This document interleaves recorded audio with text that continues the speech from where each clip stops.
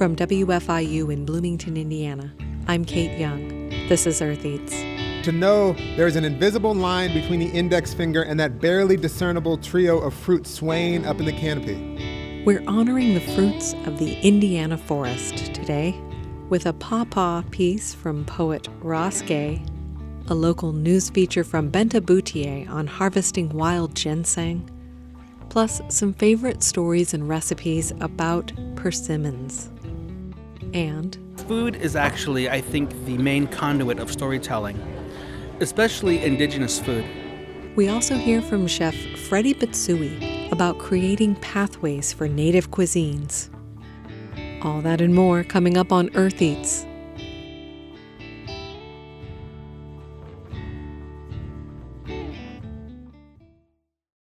Thanks for tuning in to Earth Eats today. I'm Kate Young. We'll start with some Harvest Public Media reports from Renee Reed. Hello, Renee. Hello, Kate.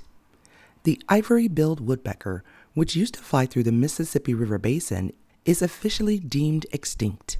Harvest Public Media's Dana Cronin reports. You used to be able to hear the call of the ivory-billed woodpecker throughout old-growth forests from the southeast all the way up to Illinois, Oklahoma, and Missouri.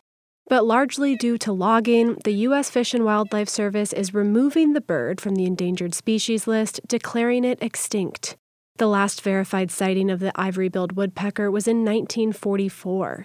Jeff Hoover is an avian ecologist at the Illinois Natural History Survey. When you lose what might be called an umbrella species, if that thing goes away, then there's a lot of other things that were under that umbrella that are also now going to potentially be in peril. He says all kinds of animals, from river otters to swamp rabbits, also rely on bottomland forest habitat. I'm Dana Cronin, Harvest Public Media. Among the 23 species announced extinct recently by the U.S. Fish and Wildlife Service was a freshwater mussel that once lined the banks of Midwestern waterways. The tubercled blossom pearly mussel lived throughout the Ohio River Basin, including in Illinois and Indiana. But it hasn't been spotted in the region alive in at least 100 years, largely due to damming and water pollution, including from agricultural runoff. Allison Studola studies mollusks at the Illinois Natural History Survey. She says mussels are filter feeders, meaning they help filter contaminants from rivers. The loss of freshwater mussels is kind of one of these warning signs, that our rivers are not healthy. They're one of the most endangered groups of organisms in the U.S. Thanks to Harvest Public Media's Dana Cronin for those reports. For Earth Eats, I'm Renee Reed.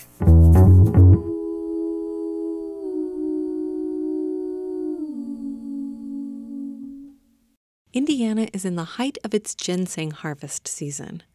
Officials at the Department of Natural Resources say the season runs from September to December.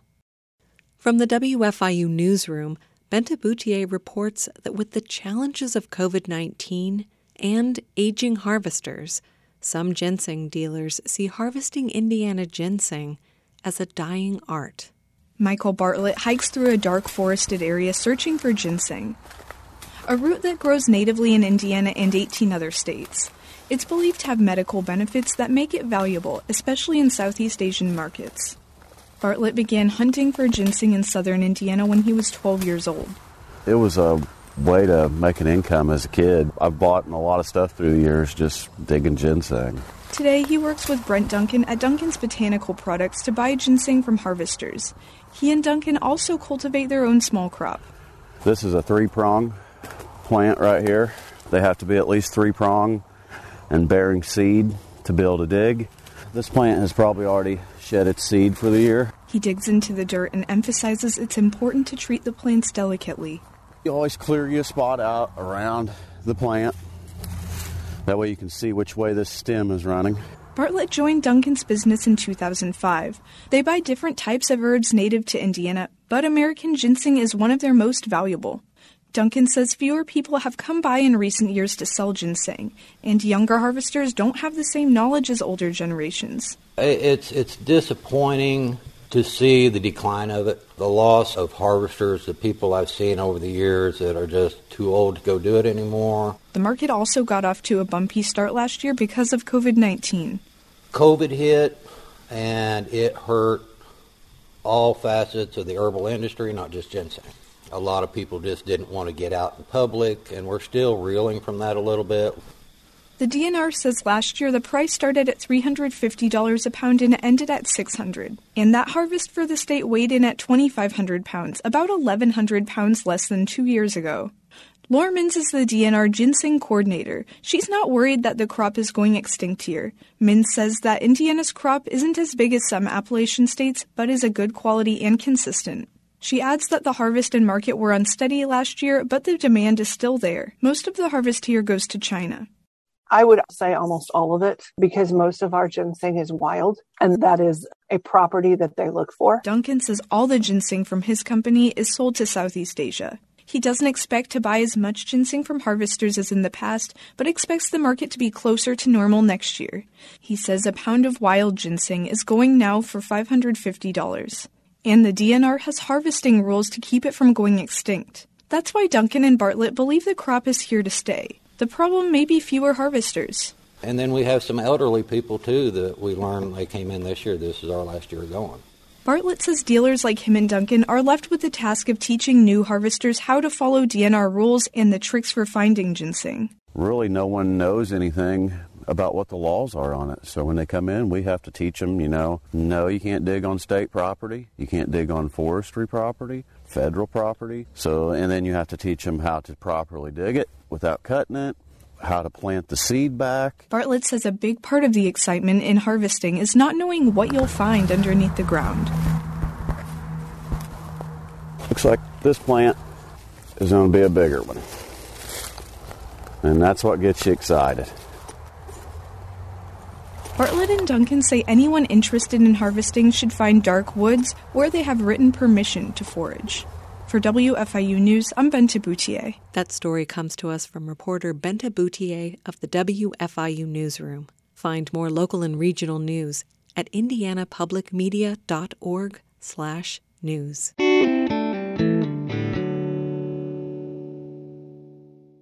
Though Native American food is the oldest cuisine on the continent, it's only started showing up in glossy food magazines and the high-end restaurant scene in recent years. Chefs like Sean Sherman of The Sous Chef approach native cuisine through foraging traditional ingredients and bringing back the foods his Oglala Lakota ancestors may have eaten. Chef Ben Jacobs is a tribal member of the Osage Nation and the co-founder of Takabe. Their place is fast casual Native American food with 2 locations in Denver. There is not one native cuisine. As the executive chef at the cafe in the National Museum of the American Indian in Washington, D.C., my guest, Freddie Bitsui, gets that. Fundamentally, what my driving force in my career is all about is to make a pathway for native cuisine. The museum's cafe is called Mitsatam, which means let's eat in the native language of the Delaware and Piscataway peoples. The menu is crafted to enhance the museum experience by exposing guests to some of the indigenous cuisines of the Americas and to offer a chance to explore the history of native foods. But there are so many traditions. Being the chef at a museum for the Native American cultures throughout the Western Hemisphere, it kind of puts a lot on as far as the explanation, the execution, and the presentation of the foods, because there is that responsibility of trying to present things that are indigenous to different regions of the country and still having to have a solid story and knowledge of where these dishes come from. If you are not Native American but have attended a powwow, you might be thinking about fry bread. It's a tasty, deep-fried dough made with white flour, often served topped with stewed meats or beans. Though it holds a solid place in many Native food traditions today, fry bread has its origins in the mid-1800s when Native peoples were forced to rely on government rations of white wheat flour, salt, and water. Fry bread is not a traditional food of the people native to North America. It's more of a culinary adaptive response to oppression. But that doesn't mean it doesn't have a place in contemporary Native cuisine. Chef Freddie Pitsui didn't prepare fry bread during his recent visit to Indiana University. But he doesn't shy away from it either. He says he'll address the topic in his forthcoming book. I asked him if he noticed a lot of fusions happening in native cuisines. Oh yeah, for sure. So when we look at how food is made, there has to be a way where, like for example, French cooking. Because I went to culinary school and I was formally trained as a French chef. So sometimes what I do when I cook native food is I cook it with the French technique. So inadvertently, that's a fusion in itself. There are some chefs out there who are creating native dishes and native sauces based on French ideas. And there's nothing wrong with that. It's just a matter of how you name it, label it, and say where it comes from. Chef Pitsui prepared a few recipes for the small crowd gathered in the basement cafe of the Wells Library on the IU campus. He made calabacitas, a dish from Santa Fe featuring squash, corn, and peppers. He prepared a salad made from swamp cabbage, otherwise known as hearts of palm. Swamp cabbage can still be foraged in the wild in parts of Florida and is an historical ingredient in Seminole, Miccosukee, and Calusa tribal diets. Chef Pitsui also made a dish featuring roasted pork tenderloin, served over a savory bean dish. So this is a 3-bean ragu. And I know ragu is not a native term, but we in the culinary world have our own little secret code words. So saying ragu means stewed. Stewed beans is something that is pretty much throughout the native world. People will always have a different variation of it. We can get some onions, some celery, and some carrots. Now, if you were a French cook, you would call this mirepoix. Okay, so when you're making this particular dish, you don't want a lot of caramelization happening, okay? Okay, so we're adding the beans. Now, you don't want to mix too much because your beans are already cooked, all right? These are white beans, kidney beans, and black beans. You can use pintos if you'd like, but don't mix too much because it's just gonna get really mushy. And then I'll start the pork dish. All right, so we have some cayenne pepper, some New Mexican chili powder, some cumin, brown sugar, some dried mustard, and dried sage. So all of these flavors kind of blend together and form a nice rub. So you're just gonna rub it in. I don't put any oil on here because I use the oil in the pan to sear.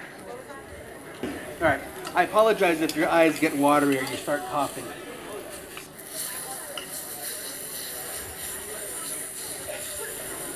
Just get all 4 sides going.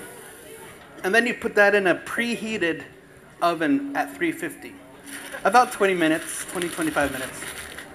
So your stew should be stewing up by now. So this looks really nice. And as you can tell or probably see, I rarely make sauce a priority for a lot of the foods that I do because I think it's important to understand that there are some sauces involved with some native foods, but I have to grow that distinction between what French food is and what native food is. With native food, it's a little different kind of perspective, a little frame of mind.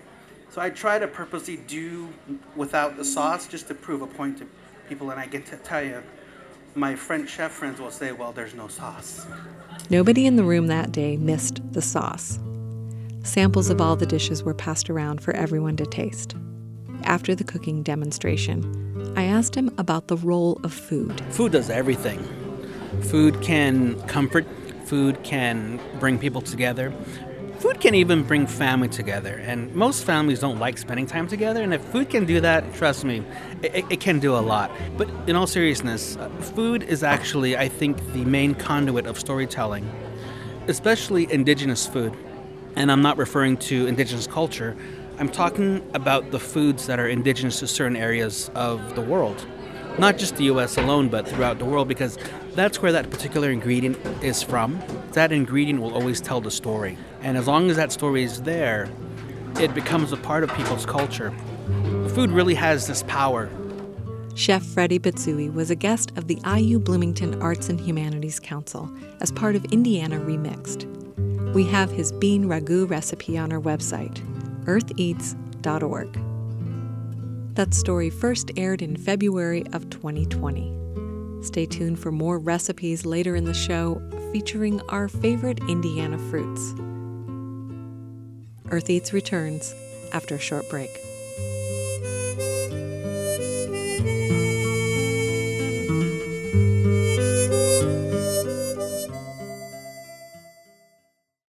In the almost 15 years that I've lived in Indiana, the native fall fruits, persimmon and pawpaw, continue to surprise and delight me year after year.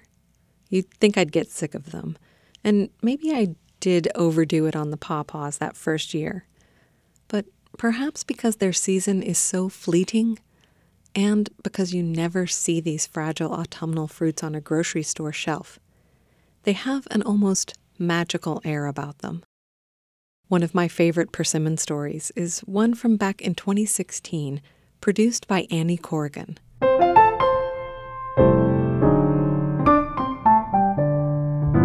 She's the founder and former host of Earth Eats. Let's give a listen. Every year, it seems to me like persimmons start to fall earlier and earlier. Have you noticed that? They've been plummeting from Louise Briggs's backyard tree for over a week already. She's constructed an elaborate net to catch the little orange globes before they hit the ground. It's silent once it hits the net. The adorable sound is it hitting leaves as it goes down. Yeah, like a what is that? Pinball machine. My persimmon pinball machine. I met Louise last year, and we talked about the agony and the ecstasy of sharing her backyard with a 60-foot persimmon tree.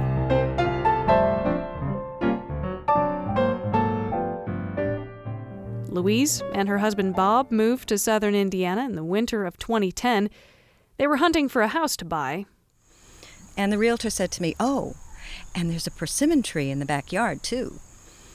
I'm from Boston. What do I know from persimmons, you know? So we just went about our business, went through the winter, and when it came towards spring, I decided I should start looking up persimmons, and see what kind of tree this was. And so the distinctive thing about persimmon tree is that the bark is shaped like tiles, it said, so the striations go up and down, but they also go sideways, kind of splitting it into little pieces. Springtime, I was out, cleaning up the yard and stuff. I said, well, let me just look around and see which of these trees is the persimmon tree, because there were lots of trees in the yard. So I went from tree to tree. No, not that one. No, not that one. No, not that one. And I looked at the big one right in the middle of the yard, and I thought, surely not that one. So I walked over to the tree and looked at the bark, and it was totally perfect. It was picture perfect. Looked just like the pictures in the book. The previous owners had just let the fruit fall and rot on the ground, killing all the grass around the tree. When the persimmons started falling in late summer, Louise and Bob quickly realized that wasn't a good option for them. We knew we had to net them because over the course of a few weeks, my little dog became a pudgy little dog, and I kept cutting back on his food thinking I'm feeding him too much. And then we realized, we looked out in the back, and when we put him out, he'd be out there eating persimmons, which are high calorie, and he was having a good time. She spent a couple of hours every day collecting persimmons from the net in 10-gallon bins. She removed the caps and cleaned off the leaves. It was a chore. Every couple of weeks, she would throw a perpetual persimmon pulping party where friends would help her process the fruit into 2-cup bags. That year's haul, by the numbers, almost 40 10-gallon bins of fruit harvested, processed into 108 2-cup portions. Last year, Louise put the call out to locals, free persimmons to anyone willing to put the work in. About a dozen community members met at her house for that first persimmon party. Louise gave a tutorial on using the net, pushed the persimmons from the various parts of the net to the center, then pull down 2 of the poles to reveal a hole in the net. So just go under, push it on over. When you get to the edge, oh, it smells so good. Drop it down a little. Look at that. There they go. It's almost then pudding. You get the next bunch. these persimmons are perfect, squishy and a dark orange. In the kitchen, we take turns pulling off the caps and rinsing the fruit. It's very, very sweet and delicious. And the dark ones are caramelized and perfect. These are awesome. Once they're cleaned, it's over to Louise's motorized food mill. So this is your high-tech lesson. The ooze comes out one side, the seeds and the skins splurt out the other. I know, it's fabulous. Isn't it beautiful? That's even worse, yes. That day, everyone left with some pulp for making pudding, bread, and donut glaze. There's plenty more where this came from, Louise says. Every day, for the next several weeks, someone from the community will come and take her persimmons away. And Louise couldn't be happier. I couldn't help but ask, do you regret buying this house with this tree and the responsibility that comes with it? I won't say that I haven't had moments. But no, I would miss it. I would really miss it. And then swish, swish, swish goes another persimmon pinball plummeting from the tree down to the net. That was Annie Corrigan, founder and former host of the show that you're listening to right now, Earth Eats. That story was from 2016, and fun fact, I was one of the community members that ended up harvesting persimmons from Louise Briggs's tree that year. The persimmons are falling right now here in south central Indiana, and as far as I can tell, they are plentiful this year. If you aren't really into gathering them for yourself, you can find persimmon pulp for sale locally, already prepared, which makes cooking with them very easy. We typically think of desserts when it comes to persimmons, but today, Jackie B. Howard is taking them in a savory direction. We've had Jackie on our show a few times, sharing fantastic original recipes, even if her approach to cooking is not exactly recipe-centered. But we'll get to that later. Let's start in on those persimmons. I'm going to do different things with it today. So I'm going to use it in a sweet way and a savory way. I'm going to do a lamb persimmon curry. We are doing a beet and kale salad with persimmon vinaigrette. And someone had pureed pawpaw, and I was pumped, and so I got some pawpaw. So we're going to do 2 different types of chia pudding, each of them with a different kind of tea, and then the 2 different native Indiana fruits. We're going to start with the curry. I have my cast iron pan, the porcelain enamel cast iron pot. You could do it in a skillet. You could do it in a regular sort of pot. So I'm going to let that pan get hot. I want to get my pot as hot as possible before I start putting things into it. So I'm putting that on the burner, and while that happens, I've got natural ground lamb. I'm going to put just a tiny bit of olive oil in my pan. Lamb is not as fatty as beef would be.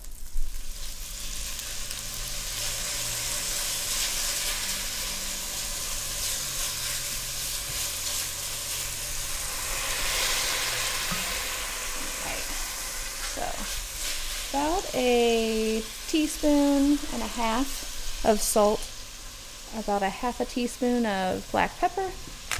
I'm in no way an expert on curry, and this is in no way a traditional curry. This is what I have on hand. It's what works for me.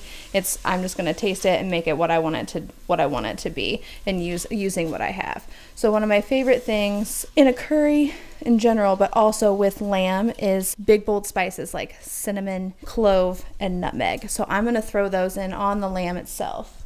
We'll say about a quarter of a teaspoon of clove, quarter a teaspoon of cinnamon, and 2 pinches of nutmeg. I'm going to let this sit and not touch it, and while that happens, I'm going to chop up some veggies. One of my favorite things when I make curry at home, most of my meals are at least half veggies. And when I make a curry or a stir fry or just about anything, honestly, I just throw in as many veggies as I have and what sounds good. One thing that I do at the grocery store when I can catch a veggie tray on sale, I will get a veggie tray and break it down and use those veggies, so it gives me a variety of vegetables at one time.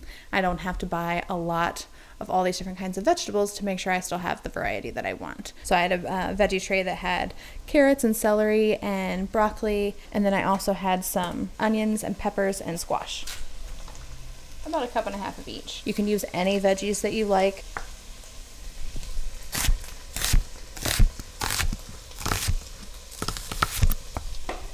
So, my lamb is looking good. I've added the onions. I'm going to add the peppers and the carrots. I'm going to hold off just a little bit on the broccoli and the squash because they're a softer veggie. Now that I've added the vegetables, they need to be seasoned as well. So I'm going to add 2 teaspoons of salt, about a teaspoon of black pepper.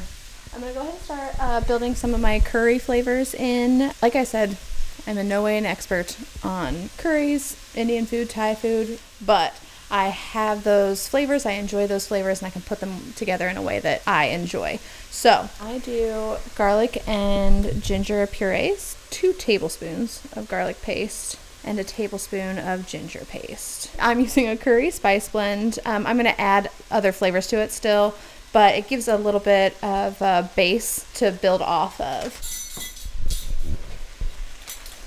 I'm going to do a tablespoon of my curry blend. She's breaking out the measuring spoons. That never happens. 1 tablespoon of the curry blend. A teaspoon of yellow curry powder. My veggies are starting to break down in here. It's smelling really good, aromatic. I'm going to taste my base here so I know what it tastes like when I add the persimmon and coconut milk that's going to go into this. And so I'll know what I want to shift on top of that once those are in. So it tastes really good. The curry flavor is really nice in it. It's good and bold. I want a little more cinnamon, and it needs a little bit more salt. The thing about salt is it brings out other flavors. That's the purpose of it. And so every component of your dish needs to be salted because you want it to soak in that flavor and salt and make it pop out. So it's just a pinch of salt. I am going to do a quart of persimmon in this. The persimmon is essentially the base of my sauce. In all of my cooking career, it's been really important to me. I love sweet and savory together. I love sweet and spicy together because it's complex and interesting, and it challenges your palate a little bit and moves you outside your comfort zone. So it's one of my favorite ways to cook. And persimmon, it's sweeter than pumpkin, it's sweeter than sweet potato, but it has a lot of the same sort of flavor profiles. So it has a lot of flexibility and versatility to be used in other ways. We just don't think to do that.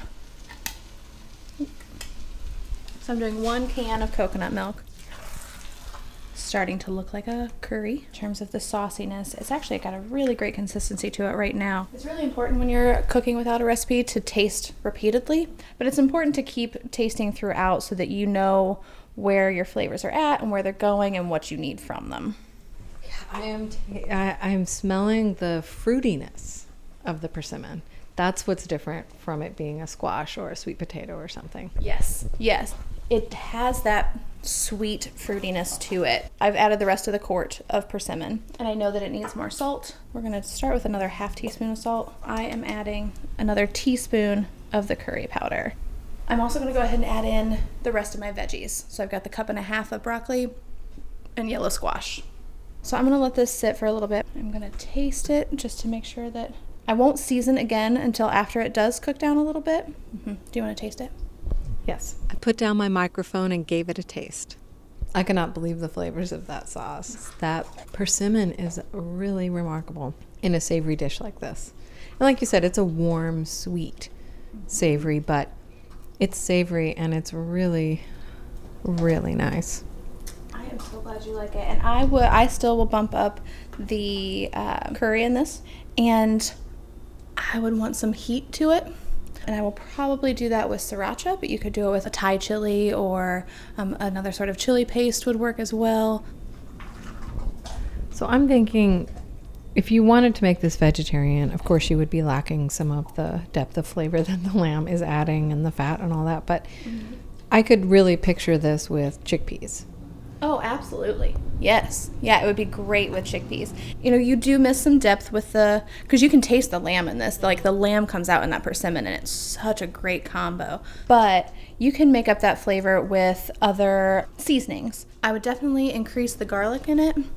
And I would maybe consider some other sort of warm, maybe like a thyme or something like that, to add that, like it's a flavor that you associate with meat, to then have that added depth to it. And maybe some coconut oil or something at the base. Right, yes. Yeah, to add the extra fattiness. That we're going to let this sit and stew just a little bit. Let the flavors meld together, and then it'll be done. And Jackie has 2 more persimmon ideas for us, so stay tuned.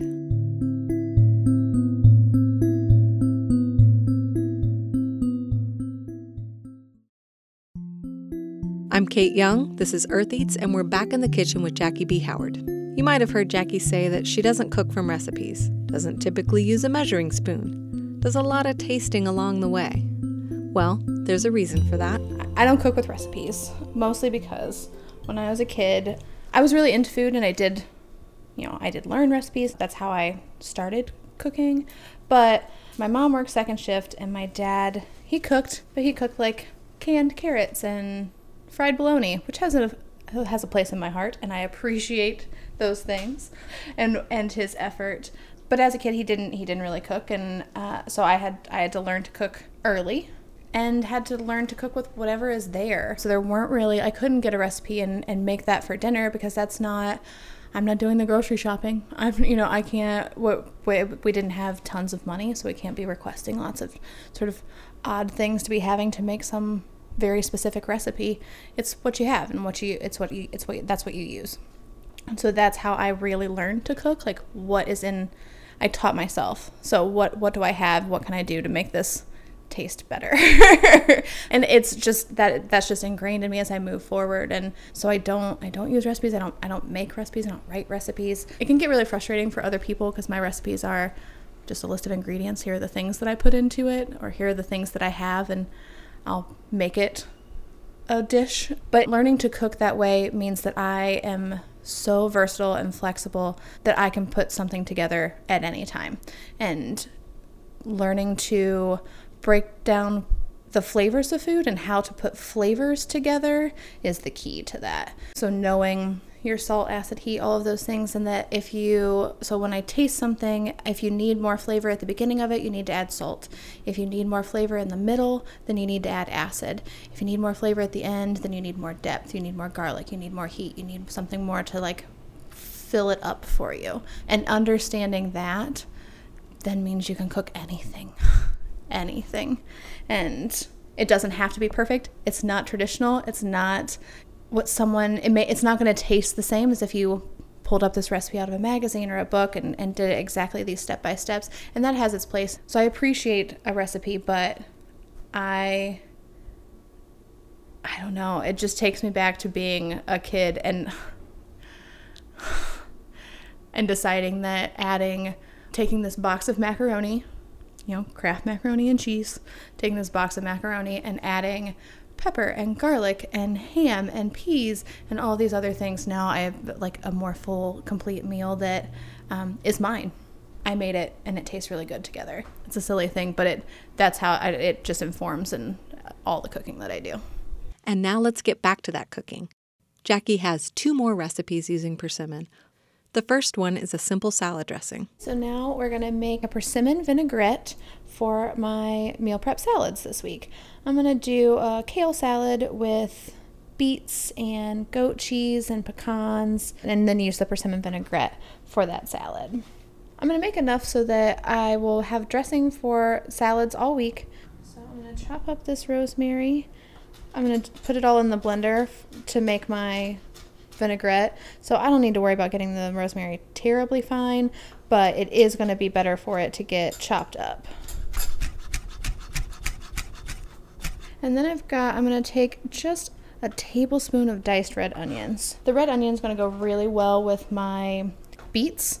I want the flavor of the dressing to be bold, because the components of my salad are boldly flavored as well. I'm going to put these into the blender. 2 cups of persimmon, and again, that's already pulped and ready for me to go. I'm going to do about a half a teaspoon of salt, the juice from about half an orange, 1.5 cups of water, 2 to 3 tablespoons of apple cider vinegar, 3 tablespoons of oil, 1/4 of a teaspoon of cinnamon, and 1/4 of a teaspoon of garlic puree. And I'm going to go ahead and blend this now.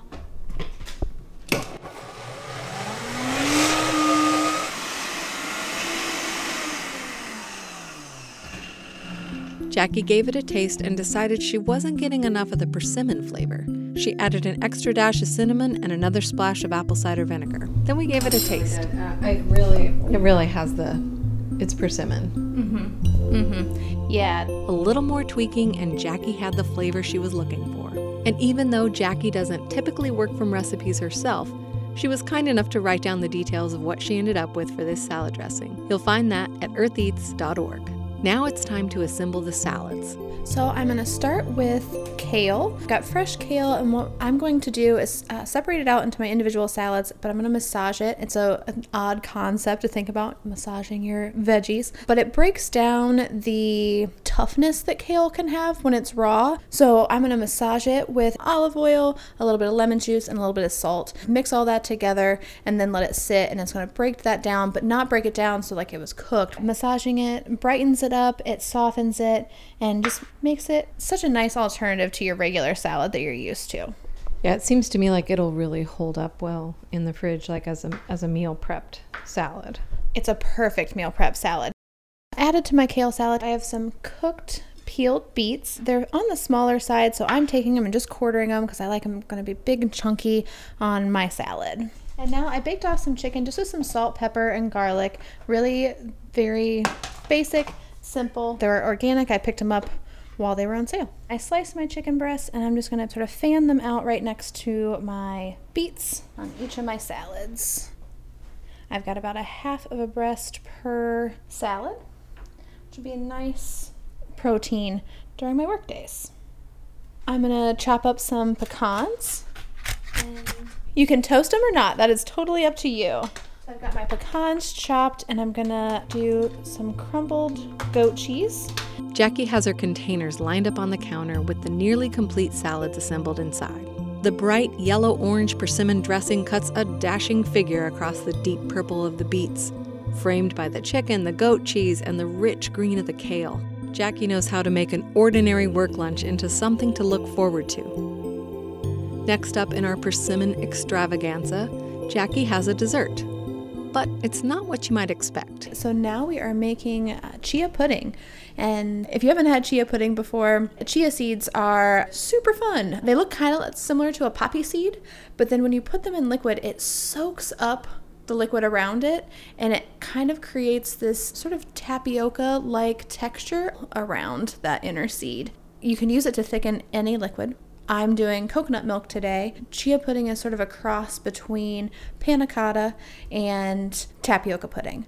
So right now it's just an organic coconut milk, like you would drink a coconut milk, not like a canned coconut milk. So it's a thinner coconut milk. The coconut milk itself is slightly sweetened, so I won't be adding any other sort of sugar to it. It's a ratio of about 1 cup of liquid to 4 tablespoons of chia seeds. Our first one is chia pudding with the coconut milk, and we're going to do persimmon and pumpkin seeds. So you can do this like you would do the smoothie bowls that we did before, or yogurt where you're topping. You could add granola to it, you can add fruit on top of it, anything sort of flavor components and extra texture options. That's completely up to you. To the chia seed coconut mixture, Jackie adds some strongly brewed chai tea. And I'm going to add this a little bits at a time to get to the consistency that I want. Because that's the Jackie way. That is the Jackie way. That's right. It can be your way too. She ended up adding 3 tablespoons of tea to flavor the chai pudding.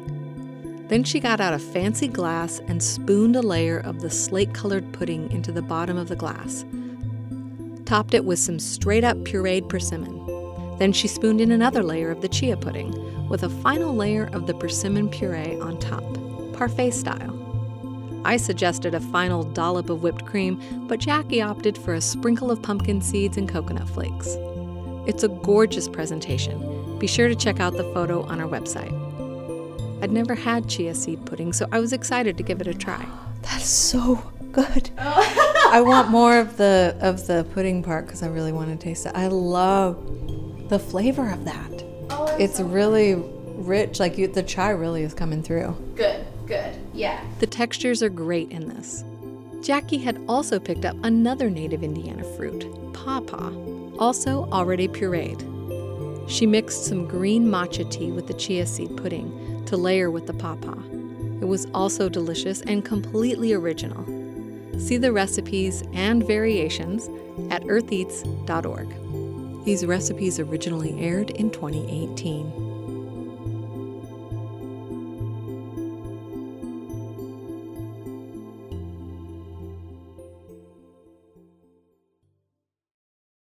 Even in America's breadbasket, most children know more about TikTok than livestock. But some schools are making farm work into classwork. As Harvest Public Media's Katie Pikus reports, they've built chicken coops and sheep pens near their playgrounds in ways that seem to pay off in the classroom. Welcome to Chicken Town! Students at Marnie Simons Elementary in Hamburg, Iowa spend a lot of time doing chores on the school's mini farm, a chicken coop, and pens for pigs, sheep, and goats. On this day, the children help farm school coordinator Spencer Baldwin trim the chickens' wings. Okay, we'll spread that out. Bam, bam. See, doesn't even care. The small Southwest Iowa school district has 50 chickens, 4 sheep, 3 goats, and 2 piglets. Students learn the basics of livestock anatomy and diet. But Baldwin says there's a larger lesson. The biggest thing the kids learn is just how to treat the animals, how to interact with them. You know, especially these little kids, my kindergartners out here. When we were first out here, they like to run and chase me, you know, and they don't mean anything by it. They just want to be around them. They want to pet them, they want to snuggle them, whatever. But Baldwin says the younger kids quickly learned not to stress the animals by chasing them. The older children, like 5th grader Kayla McIntosh, put in some real farm work. She wants to help deliver the sheep's babies this spring. I've never lived on a farm, so I actually want to experience it. Most kids in the town of 1,100 people don't live on a farm, but the majority of Hamburg students get in on farm school, and some teachers say it's affected their classes in a good way. First grade teacher Michelle Hendrickson says her students gravitate towards reading books about farm animals. They do dive into the farm animals and want to learn more about the chickens, and more so the animals that we've had on the farm have sparked an interest in their reading. She says her students have become more productive because they're eager to finish tasks so they can help out on the farm. But it's not all cute chicks and playful swine. Hamburg Superintendent Mike Wells says the farm teaches children a work ethic, and maintaining a farm at a school is a lot of work. On weekends, who takes care of the animals? You have to set up a system of kids who are dependable to come in and feed and take care of the animals. Wells says if someone doesn't lock up the chickens at night, raccoons or possums could kill them. This is the farm school's 5th year. It started after a group of students incubated some chicken eggs. Those eggs became chicks that grew up and needed a home. Students had to get special permission from the city council because local laws forbid livestock in town. All these buildings out here were built by kids. They're not perfect, but it was their design and they built it. A few other Iowa schools have small farm schools too, and several schools in Columbia, Missouri raise chickens. Iowa 4-H Youth Development's Ben Pullen says the number of children who live on farms and raise livestock for 4-H projects is shrinking. Which is where having these special projects, having these different opportunities allows for youth to engage in these things that maybe didn't have that opportunity otherwise. And with the number of farms also decreasing, people fall out of touch with where their food comes from. Natalie Carroll is a professor of agricultural science, education, and communication at Purdue University. She says a school farm can help make city kids understand farm life. Our food doesn't just come from the store. It doesn't just show up magically. And they gain an appreciation for how much it takes to raise food, the choices that have to be made. That's an important lesson at Hamburg's farm school. The piglets, the kids call them breakfast and lunch, will be slaughtered at the end of the school year. Farm school coordinator Spencer Baldwin says that topic will come up. It can be a tough lesson to learn, but it's a good thing to learn, especially in an agricultural community here. You know, a lot of them have been exposed to that. Baldwin says a few of the younger children get emotional, but the older kids help them through. Even those tough lessons feed into a hands-on education in agriculture, all part of a window into farm life for young children. Katie Pikus, Harvest Public Media. Harvest Public Media is a reporting collaborative focused on food and agriculture in the Midwest. Find more at harvestpublicmedia.org.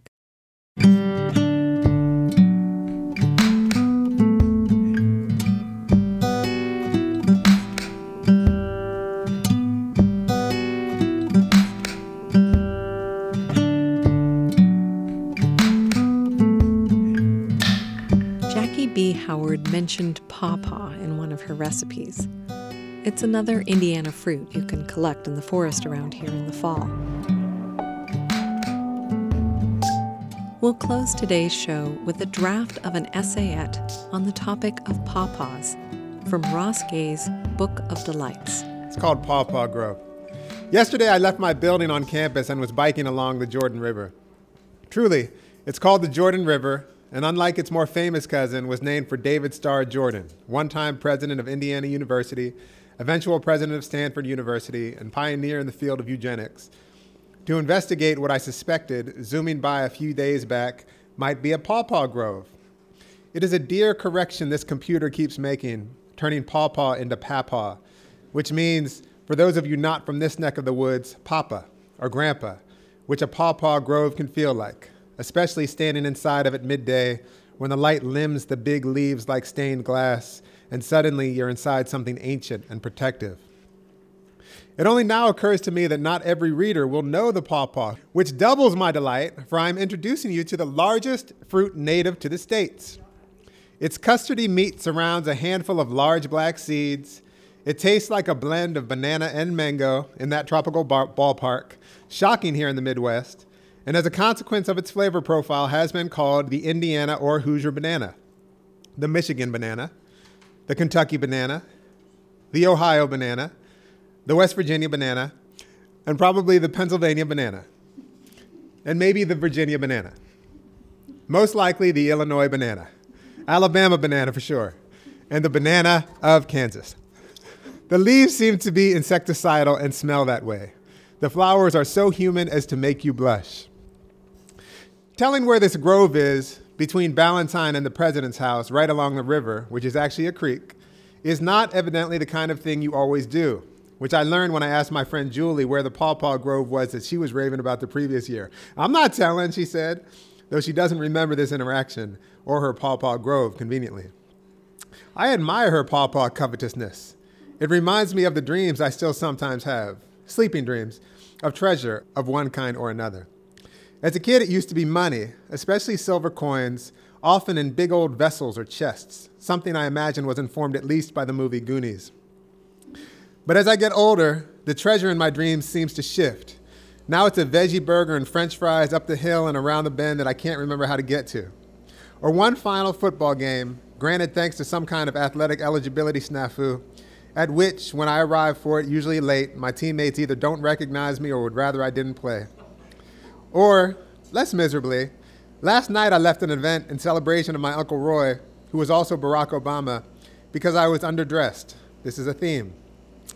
I found some beautiful green pants that fit me well in a chest of drawers in my childhood apartment, though I lost track of the festivities, so enamored was I of these pants. My mother stepped out from the hall, shouting disapprovingly that the first speaker had already finished, turning quickly on her heel to return to her seat. The delight of a pawpaw grove, in addition to the groveness, which is also a kind of knaveness, is in learning how to spot the fruit, which hang in clusters, often and somewhat high in the tree. This occasions pointing, a human faculty that deserves at least a little celebration, which I realized pointing toward a grape I had tossed in the direction of the dog, which it did not respond to. And then a few days later, pointing at a bird for a baby to notice, which it did not notice. The pointing skill is acquired. I wonder if there's a pointing stage, and a miracle of cognition and understanding, both pointing and following the point, to know there is an invisible line between the index finger and that barely discernible trio of fruit swaying up in the canopy, blending into the leaves until they twist barely into the light and then out of it. There's one, you whisper, lest they fly away.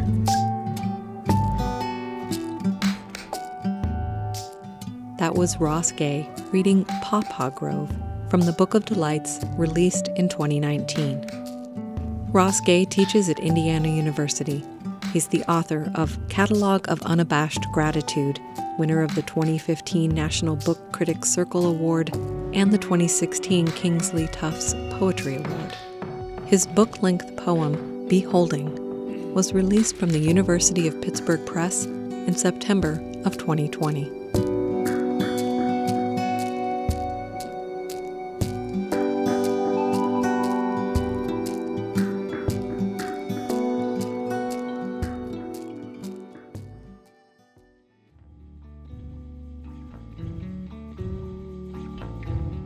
That's it for our show. Thanks for listening. We'll see you next time. The Earth Eats team includes Eoban Binder, Mark Chilla, Abraham Hill, Peyton Knobloch, Josephine McRobbie, Daniela Richardson, Harvest Public Media, and me, Renee Reed. Special thanks this week to Freddie Bitsui, Bente Boutier, Louise Briggs, Annie Corrigan, Ross Gay, and Jackie B. Howard. Our theme music is composed by Aaron Toby and performed by Aaron and Matt Toby. Additional music on the show comes to us from the artists at Universal Productions Music. Earth Eats is produced and edited by Kate Young, and our executive producer is John Bailey.